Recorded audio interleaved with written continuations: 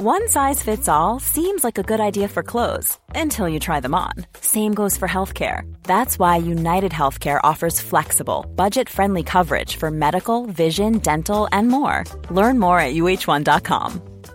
Cool fact, a crocodile can't stick out its tongue. Also, you can get health insurance for a month or just under a year in some states. United Healthcare short-term insurance plans, underwritten by Golden Rule Insurance Company, offer flexible, budget-friendly coverage for you. Learn more at uh1.com.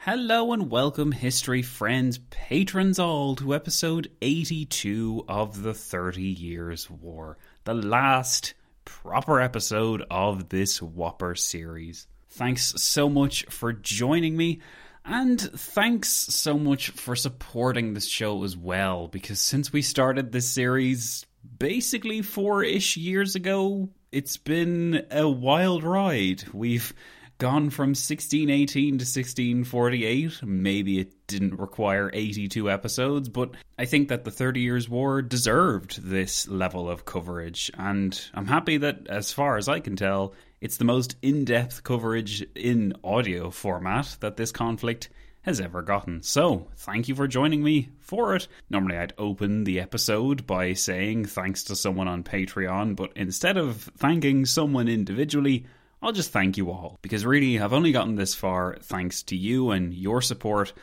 and it kind of boggles the mind that in a few months I'll be handing in the dissertation, the big 100,000 word behemoth that's been eating my life over the last 4 years, but yeah, we're nearly done, and it's kind of poetic that just as we're nearly finished the PhD, we're also finishing up this series.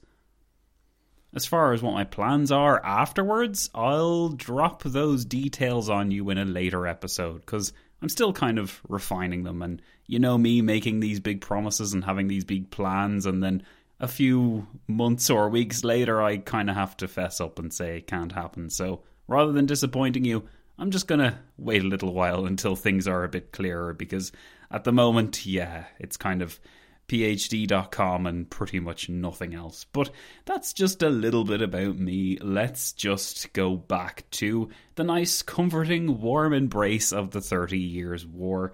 Last time we examined several pressing issues which crowded the peacemakers in the final months of the war.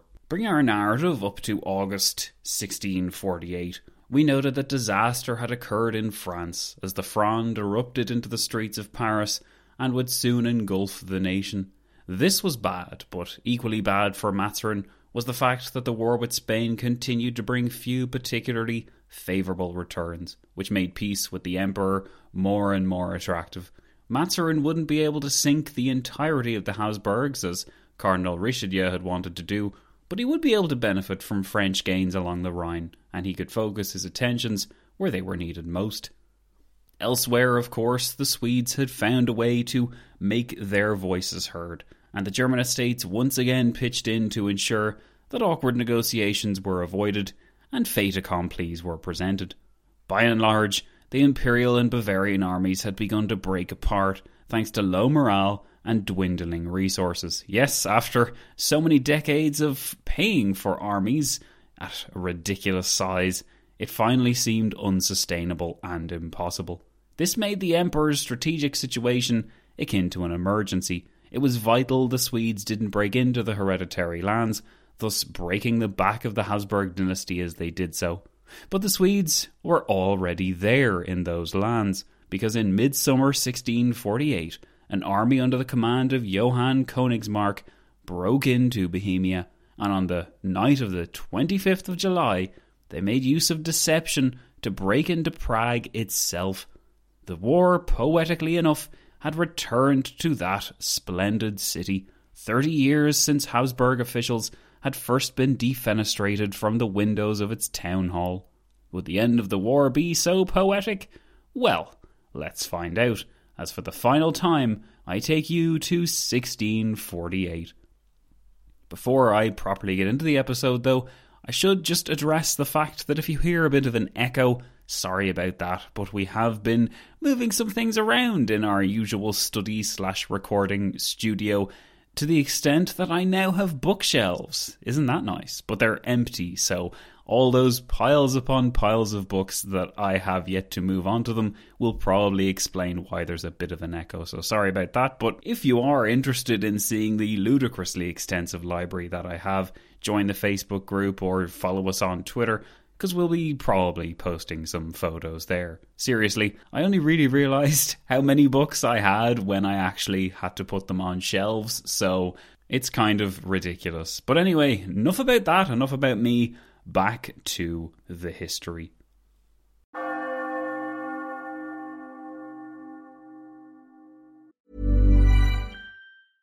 Imagine the softest sheets you've ever felt. Now imagine them getting even softer over time. That's what you'll feel with Boll & Branch's organic cotton sheets. In a recent customer survey, 96% replied that Boll & Branch sheets get softer with every wash. Start getting your best night's sleep in these sheets that get softer and softer for years to come. Try their sheets with a 30-night guarantee. Plus, get 15% off your first order at bollandbranch.com. Code BUTTERY. Exclusions apply. See site for details.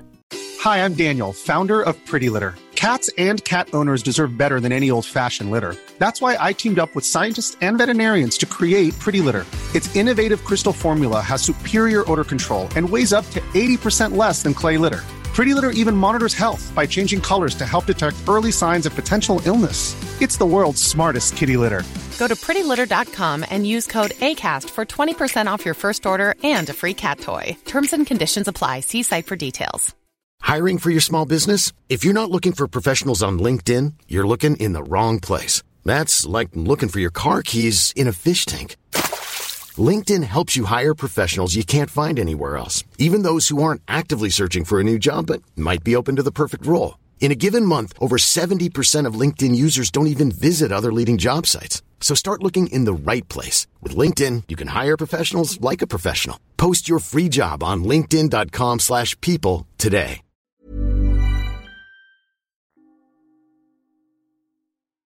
Can he make peace without asking me? Does he not owe all his victories to me?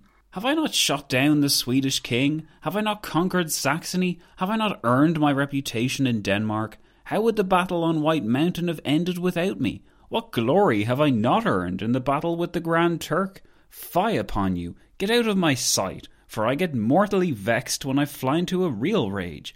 Overpowered by hot and boiling wrath and savage ire, I am capable of seizing the spire of St. Stephen's Cathedral in Vienna and bending it down so hard that the whole world will turn upside down like a skittleball. This is an extract from a comedy drama penned by contemporary Silesian poet Andreas Gryphius. Gryphius clearly had an eye for the dramatic and the sarcastic, but he was also sensitive enough to the circumstances of the late 1640s to delay the official release of this play. It wouldn't be performed until the early 1660s. Perhaps Gryphius believed it was too dangerous to poke fun at those peacemakers while the peace was developing. But Gryphius needn't have worried too much, because by August 1648, the final steps towards peace were being taken, and there could be no going back.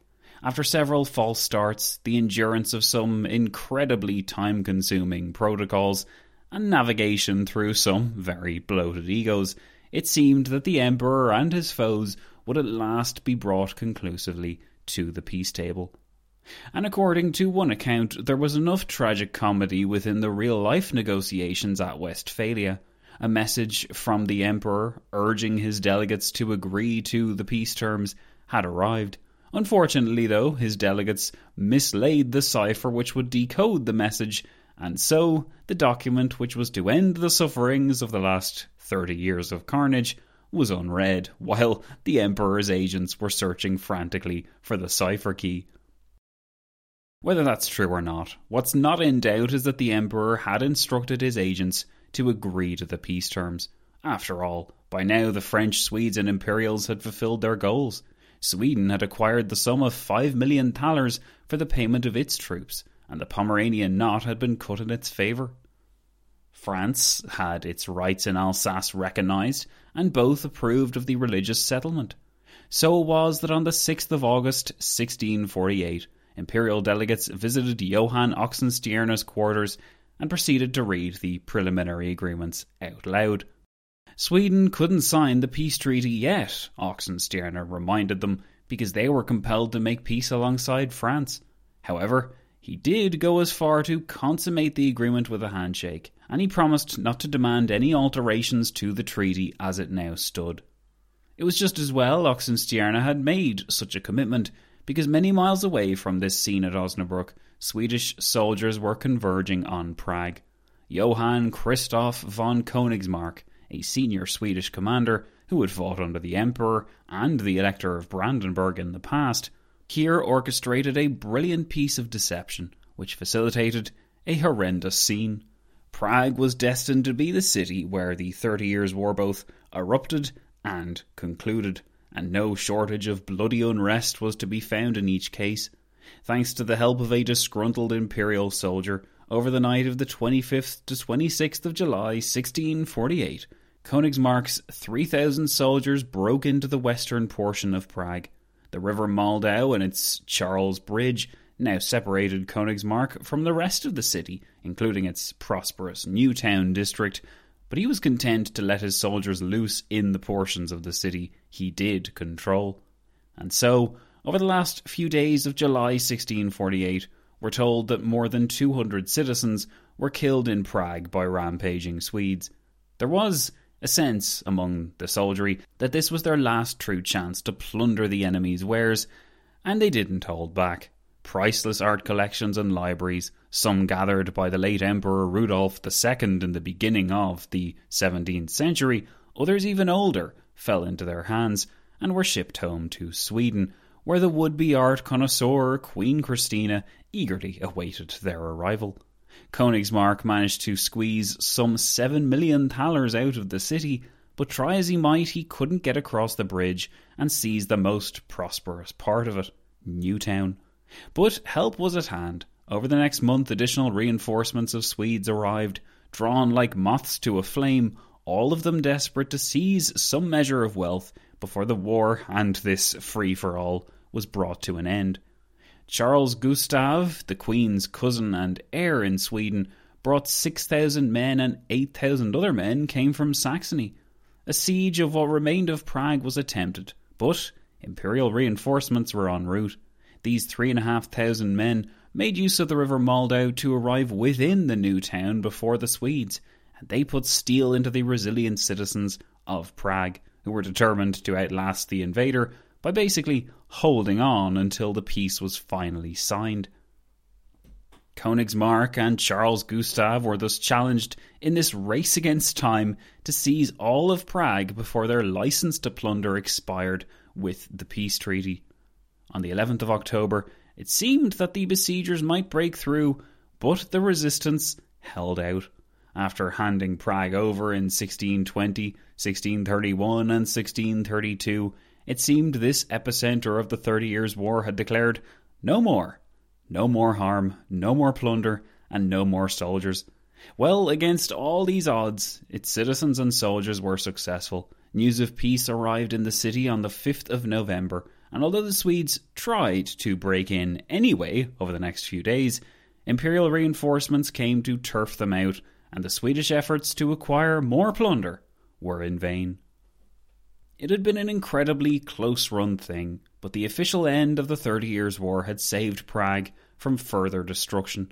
There was something really poetic about the return of the war to its source in its final moments, 3 decades after it had first erupted from the windows of Hradčin Castle and escaped its Pandora's box. As imperial soldiers filed into Bohemia and the Swedes began their lumbering journey northwards, it must have been difficult for all involved to believe that their war was actually over. We might imagine there would be rejoicing and revelling in the camps, but the peace didn't greet everyone as good news. "I was born in war," wailed a female camp follower in Olmütz in Moravia. "I have no home, no country, and no friends. War is all my wealth, and now whither shall I go?" As a stark contrast, was the behaviour of the town's burghers, who gathered for a Thanksgiving service in the remnants of their church in Prague to sing, "At thy rebuke they fled, at the voice of thy thunder they hasted away. They go up by the mountains, they go down by the valleys unto the place which thou hast founded for them. Thou hast set a bound that they may not pass over, that they turn not again to cover the earth." And you can thank me for not actually trying to sing that hymn, but beneath the proclamations, the innumerable fears abounded that in fact the soldiers might return to cover the earth again after all. How, one might ask, were the hundreds of thousands of men in Swedish or imperial service to be demobilized? Could these disgruntled Germans, who might have missed their opportunity to enrich themselves, really be expected to take matters into their own hands now and seize what they could for themselves? What if the satisfaction Sweden had acquired for its soldiers proved insufficient? And what of Charles Gustav, the cousin of the Swedish Queen? He had been appointed to succeed Field Marshal Wrangel, and although it was not yet known why he had been appointed, in other words, to increase his profile and thus make Queen Christina's abdication easier as a result, it was known that he had come in search of glory, and he had arrived at Prague when only weeks remained in the war. In 1654, to fast forward somewhat, this Charles Gustav would succeed Queen Christina as King Charles X of Sweden, and thereafter he would make his name in a momentous war with all of his neighbours. Hint hint, Swedish deluges. There's an episode on that if you're interested. But as matters stood in autumn 1648, everyone seemed to feel nervous at the intentions of this young, ambitious and warlike prince, who undoubtedly had much to prove. But Charles Gustav was not present at Westphalia, and it was here that the most important decisions were being taken. Notwithstanding the gentleman's agreement between the imperial and Swedish delegates on the 6th of August, solidified by Johan Oxenstierna's handshake, there remained some wrinkles to iron out before the final signatures could be ascribed to the peace treaties. Evidently, since these signatures were not given until the evening of the 24th of October, you can imagine that between those 2 months there was a lot of time remaining for quarrels to emerge and feelings to be hurt. There was plenty for the peacemakers to find issue with, be it with protocol or when clarifying previous statements, but few wished to genuinely jeopardise the negotiations. For Cardinal Mazarin, indeed, it seemed the situation in France was more than grave enough to jeopardise the negotiations without her delegates at Westphalia also acting out. Throughout August 1648, the Cardinal had urged the revolting Parlement in Paris to reconsider its position, to refrain from opposing the tax farming practices which had been established for more than 12 years, and to consider the necessities of the war in light of their opposition. This was, as we said, the prelude to the Fronde, which would erupt later in the month, and although it could not yet be known just how serious the Fronde would be, on the 24th of August, Mazarin was already confessing to a peer that this small domestic war, as he put it, was keeping him very busy. He had high hopes for French arms applying additional pressure on the enemy, but recent news, like the informal peace between Sweden and the Emperor on the 6th of August, had troubled him. 2 days later, when he received news of Condé's triumph at the Battle of Lens, Cardinal Mazarin overstepped and then provoked the very conflict he feared. The consequences were grave, but while he had overstated its impact, this French victory at the Battle of Lens was a crucial last stab in the heart of imperial resilience. This was Leopold William's third defeat in a row as governor of the Spanish Netherlands, and it virtually guaranteed the emperor would have to make peace without Spain. It also persuaded the imperial estates in the empire to motor on ahead without the emperor's delegate, Isaac Volmar, who waited in Münster for the French delegate to meet with him, only to be disappointed. In fact, Abel Servian, the only French plenipotentiary of some importance who remained to represent France, had stayed in Osnabrück, while the German estates negotiated with him in private. Just as they had done several times in recent memory, these estates revolted against the slow-moving procedures of their emperor's representatives and took matters into their own hands. The Estates committed to make peace without Spain, who they had little love for in any case, and by the 15th of September, France and the Holy Roman Empire had signed their final agreement. The next day, the Swedes followed suit. Now all that was needed was the Emperor's signature for the whole process to be official. Emperor Ferdinand III didn't want to exclude Spain from the peace treaty, but recent events on the battlefield had only served to highlight his vulnerability. His brother was a proven loser in warfare, and Prague was on its last legs. To save against any worse disasters, Ferdinand decided to ignore the Spanish warnings, and he sent orders on the 30th of September to the effect that he would sign on the dotted line.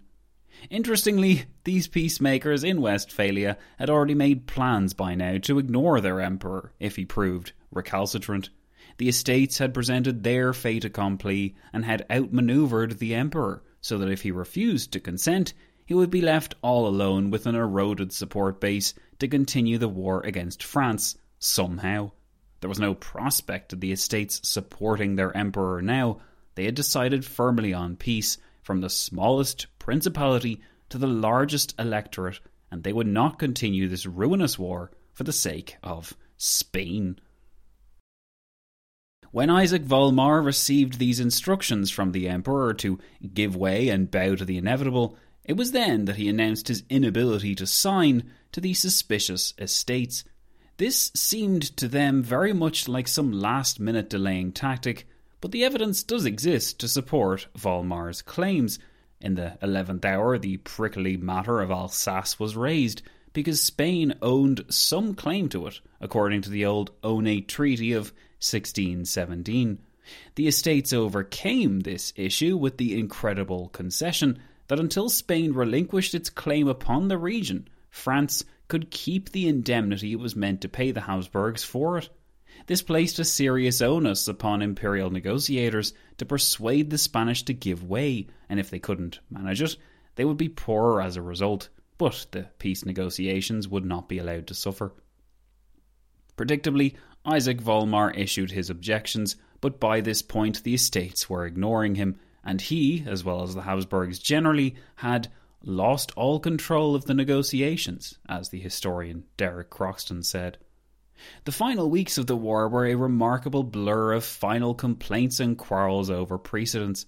After all their work getting the peace over the finish line, the Estates were curiously aloof from the moment when the final signatures were ascribed. There were sound technical reasons for this.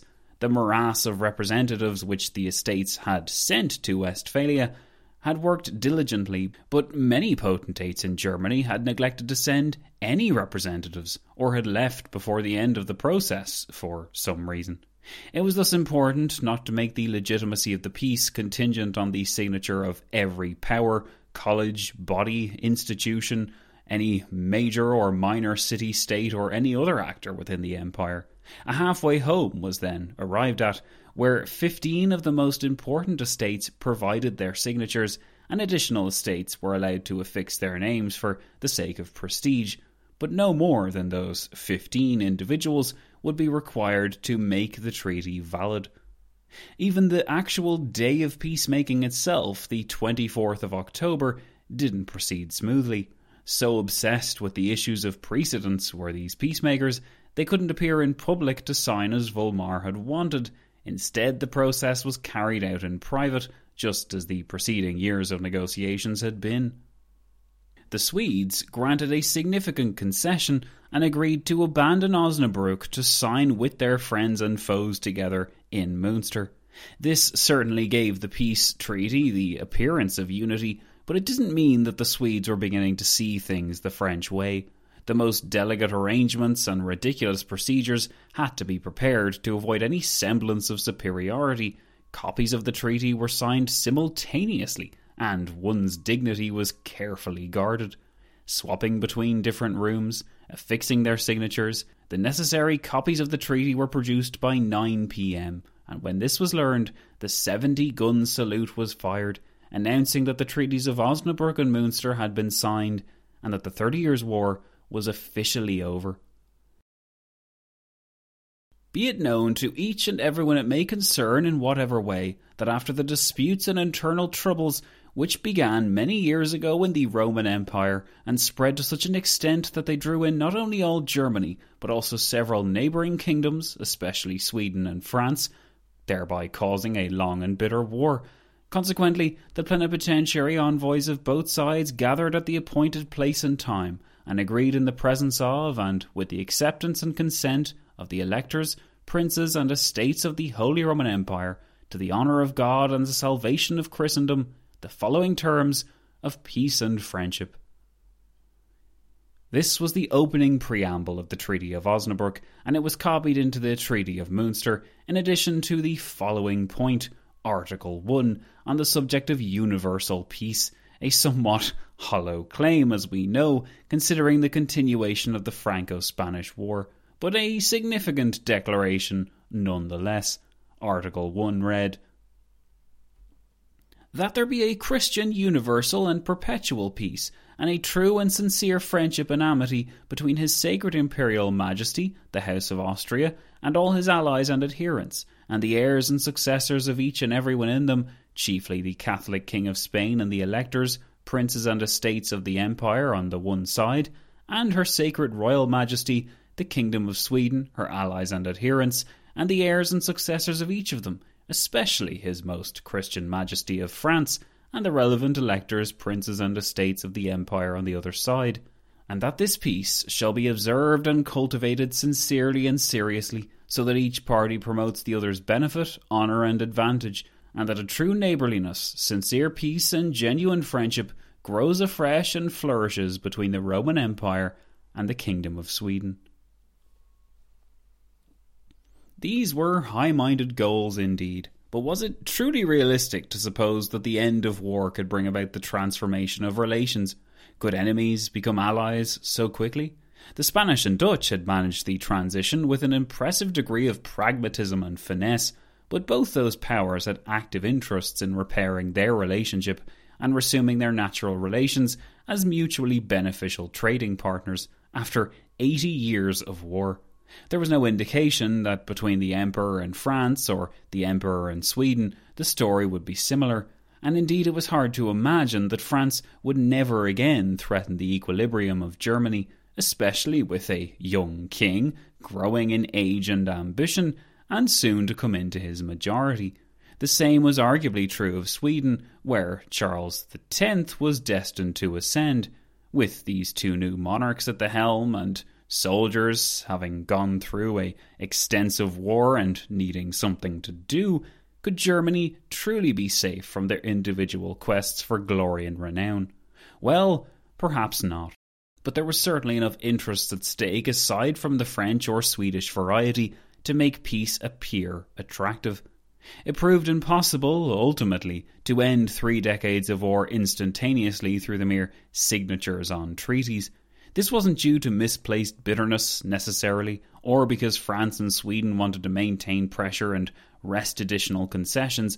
By and large, the Franco-Swedish alliance had proved incredibly lucrative for the two partners. France had pushed its borders to the Rhine with the acquisition of Alsace, in addition to Metz, Toul, Verdun and Philipsburg. The Emperor had been separated from his Spanish cousin, which surely meant that the war with Spain would be easier. Sweden had gained extensive rights over Pomerania and the formerly Danish-owned bishoprics of Bremen and Verden, while her soldiery would be paid not from the Swedish taxpayer, but by the Empire's organisation. 5 million thalers would be sent from the estates, and Sweden could husband its resources and rebuild its shattered finances after 18 years, that's right, 18 years of continuous conflict. Still, there seemed some apprehension over ratifying and implementing the terms of the peace treaties. So long as trust was in short supply, it was very difficult for either side to relinquish the only source of power they possessed, their armies, and to allow goodwill and mutual exhaustion to do its work instead. Indeed, the ending of the war didn't result in the armies being discarded, although according to Article 16 of the Treaty of Osnabrück, the armies were supposed to be demobilised within 2 months. That prediction proved far too optimistic to be practical. It's understandable why the French armies were demobilised. These soldiers were to be redirected against Spain, where Mazarin intended they would be used to wrest additional victories and concessions. And for the people of France, of course, this meant that the gloom of war and impossible taxation would have to be endured indefinitely, a prospect they blamed on the foreign cardinal, who it was said was disdaining peace for his own personal gain. But what of the soldiers under the imperial or Swedish command? What need was there for these men to remain at arms?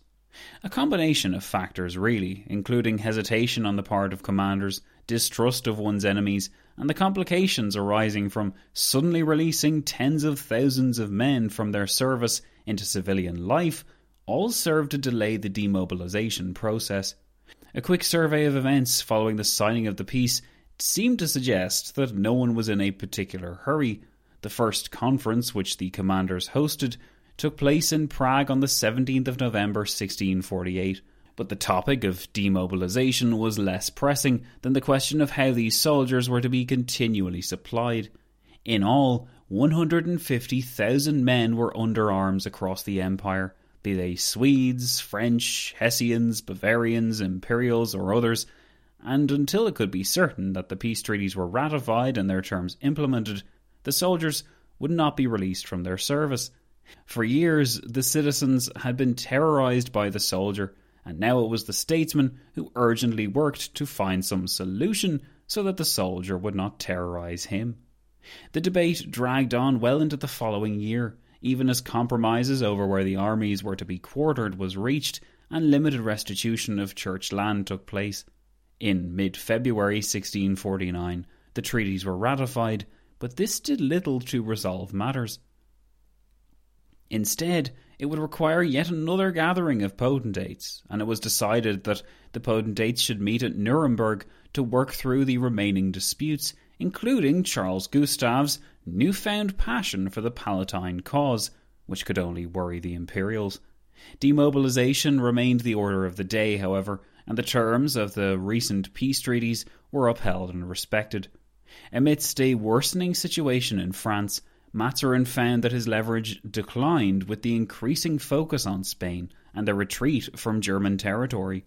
Grave warnings about the fate of his regime were received in January 1649, when King Charles I of Britain was executed, ushering in a new phase of the revolution sweeping across the British Isles, which was soon to place the realm in Cromwell's hands. Further afield in Poland, the beginnings of the rupture, which were to end in utter destruction and ruin, were being felt amidst the Cossack revolt, led by Bogdan Khmelnytsky. Notwithstanding these ill omens, the need was sufficient to open this unofficial sequel to the Westphalian negotiations, and all gathered at Nuremberg in November 1649. They would not leave this city until the summer of 1651. On the 25th of October 1648, Münster's town council had authorised a Thanksgiving service to take place, followed by the secretary's journey through the streets. As he went through the town, accompanied by a military drummer and 8 trumpeters, the arrival of peace was proclaimed and details were provided. Considering the unceasing activity which followed this proclamation, one could surely argue that any celebrations which marked the end of the 30 Years' War in October 1648 might seem premature. Yet, just as the citizen wanted to welcome the end of the war, so too must the historian mark the end point of this series of wars somewhere. At the very least, while the list of issues in need of resolution remained legion in October 1648, the hostilities which had ruined the Holy Roman Empire for 3 decades had finally come to an end. Germany was under threat of foreign invaders and was at war with its neighbours no longer. Citizens and soldiers alike would no longer be forced to pick a side and face ruin for the consequences. The great quest between God or the devil was mercifully over, for now, however imperfectly it had ended. To many contemporaries, this was just cause indeed for celebration. Well, you made it. This right here has been the last episode of the 30 Years' War series. I can hardly believe we're actually finished, but we do have one more conclusion episode to come where we'll wrap up more of these details, more of the details of the war, but also details of where I intend to go from here, and also, because so many people have been asking, what the story is with that 30 Years War book I did, and where you can get it if you want to get it. All those details will be shared in due course. But for now, guys, I will take my leave. This has been the 30 Years War episode 82, You're a Wonderful History Friend, and I'll be seeing you all soon.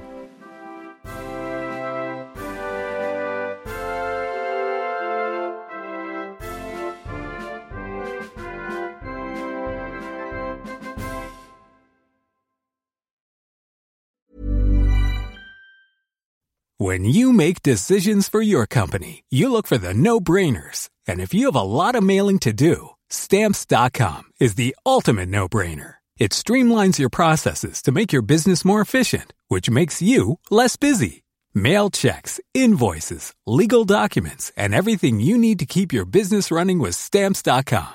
Seamlessly connect with every major marketplace and shopping cart. Schedule package pickups and see your cheapest and fastest shipping options from different carriers, with rates up to 89% off USPS and UPS rates. And with the Stamps.com mobile app, you can take care of mailing and shipping wherever you are. Make the same no-brainer decision as over 1 million other businesses with Stamps.com. Sign up with code PROGRAM for a 4-week trial, plus free postage and a free digital scale. No long-term commitments or contracts.